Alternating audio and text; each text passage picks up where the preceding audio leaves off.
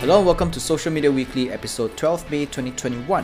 Social Media Weekly is brought to you by Virtual Palace Marketing, rehumanizing your marketing experience. My name is Sean. This week's news, Spotify lets us share podcast timestamps. Having invested a lot into the podcasting business, Spotify now wants to improve our ability to share the content. Unlike music that is usually listened from start to finish, a single podcast episode may contain various information that may or may not interest listeners' peers. People who want to comment or discuss a particular part of that episode can soon use Spotify's new sharing method to capture a timestamp instead of the whole episode. By turning this function on, you will be able to share the podcast episode from the timestamp where you pause that episode of podcast to Instagram, Facebook, Snapchat, Twitter, WhatsApp, SMS, and more. This is also a good feature for podcasters to market their content by sharing specific discussions that happen. Right now, like us, we had to cut parts of the episode down into bits and then share them separately, which is a lot of work. This new function will allow podcasters like us to share that timestamp, and listeners, after listening to that little mini topic within a timestamp, can continue to listen to the rest of the episode if they so choose. Podcasts have had a lot of trouble integrating with social media sharing for the longest time because podcasting is essentially an evolution of radio, whereas social media is very new. So social media is short, podcasting is a bit more long form. Until now, it seems that with Spotify's help, Spotify can actually connect the two and make things easier moving forward. Clubhouse finally launches Android app in the US. The world has been waiting for this a long time, and we still have to wait for it if we are not in the US. Clubhouse has finally finished building their Android app and finished beta testing it, and is ready for use in the US. For the rest of the world, hopefully we don't have to wait very long. Twitter recently offered Clubhouse an acquisition amount of $4 billion, which the company turned down. Then the company took that opportunity to raise funds based on that same valuation. Coincidence? I did talk about this before. I don't think it's a coincidence, but yeah, it is what it is. Even with the newfound cash, Clubhouse may still find it difficult to secure its footing in the industry. Virtually every single social media and chat company has announced plans to build or include similar functions into their own apps. While the function itself may no longer be novel, I believe Clubhouse can still maintain its uniqueness as a specialist in this format. We don't call it a Facebook killer because it will not kill Facebook because it does not have the amount of stuff that Facebook has, but it can be another Snapchat. So Snapchat isn't bad. Snapchat has a niche. It does very well its own niche. It is specialized in stories. It doesn't try to do other things and try to be everyone else.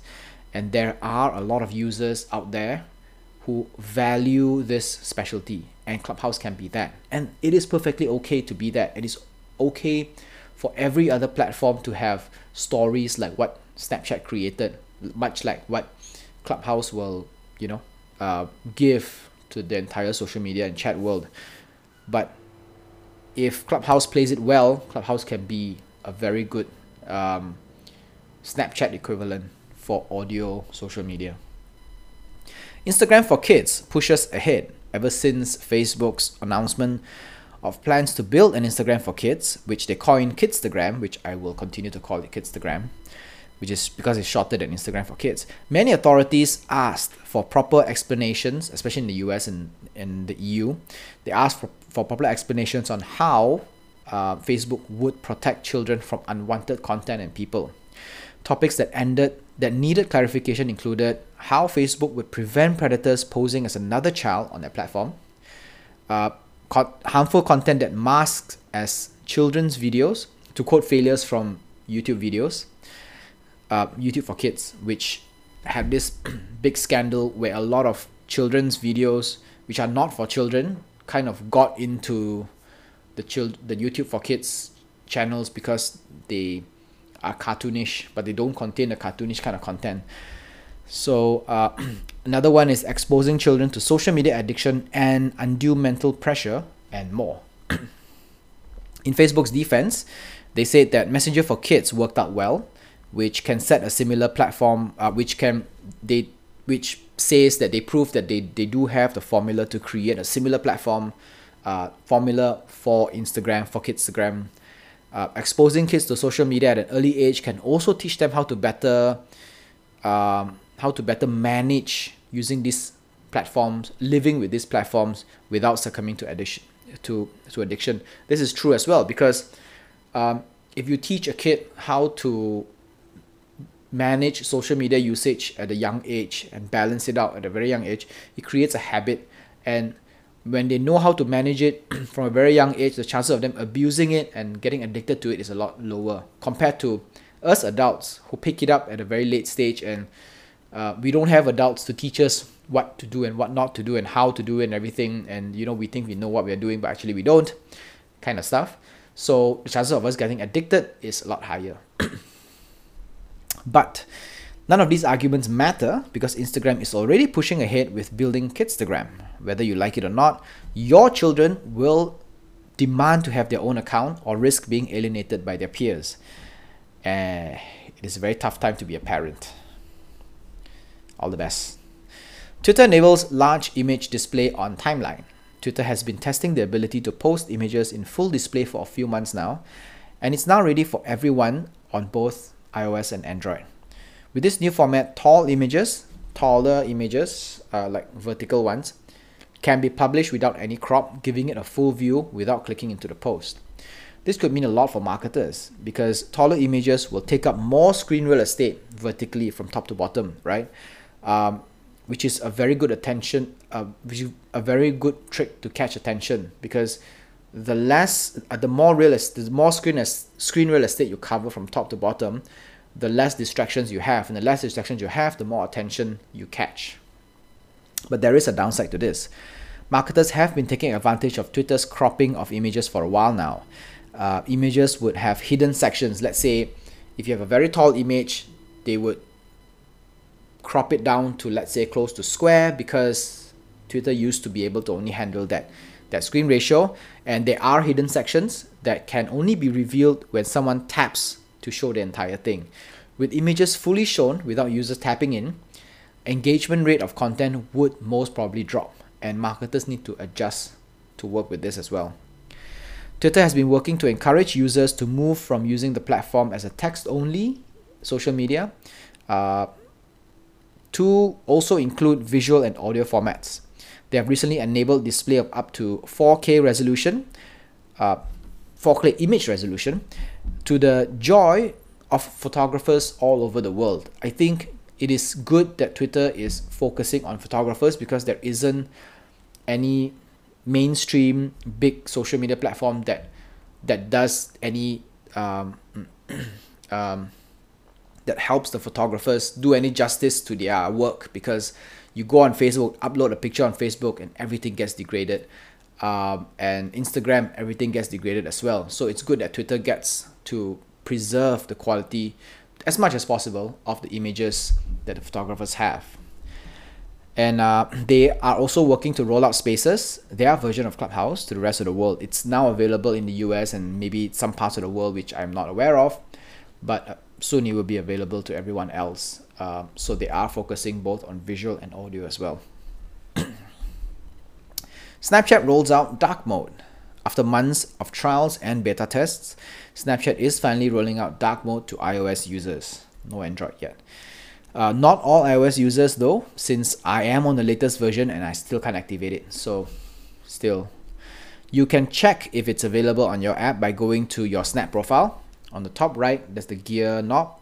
Click on settings and go to app appearance. If you don't see app appearance, you don't have dark mode.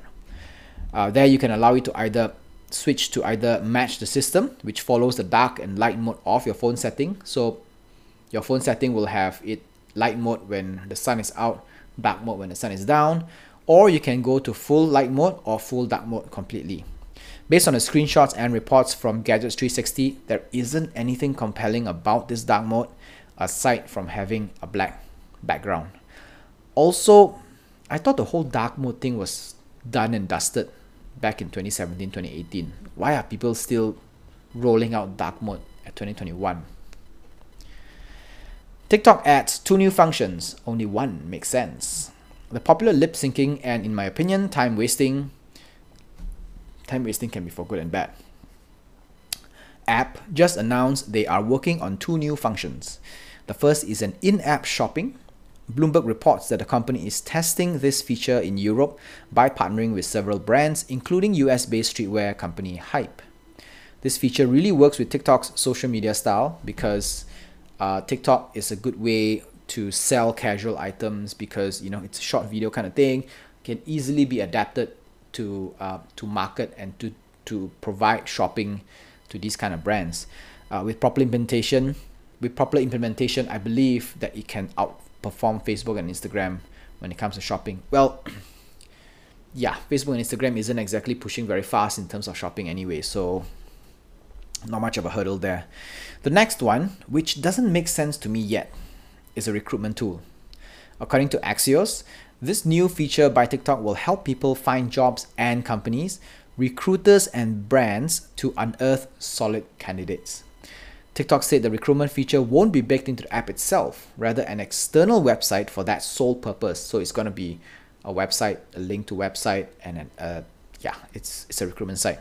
The company hopes that the users and employees and everything would post video resumes that will land us jobs. I can see employers and brands hiring based on their ability to create content, but maybe not as management trainees or bankers or auditors or accountants. So yeah, maybe just the creative jobs. Then it makes sense. Social Media Weekly podcast is available on Anchor FM, Google Podcasts, Apple Podcasts, Spotify, and more. Our full videos are available on YouTube, and we post bits and clips on Instagram and Facebook. This is Social Media Weekly episode 12 May 2021. My name is Sean. Stay safe. See you next week. Au revoir.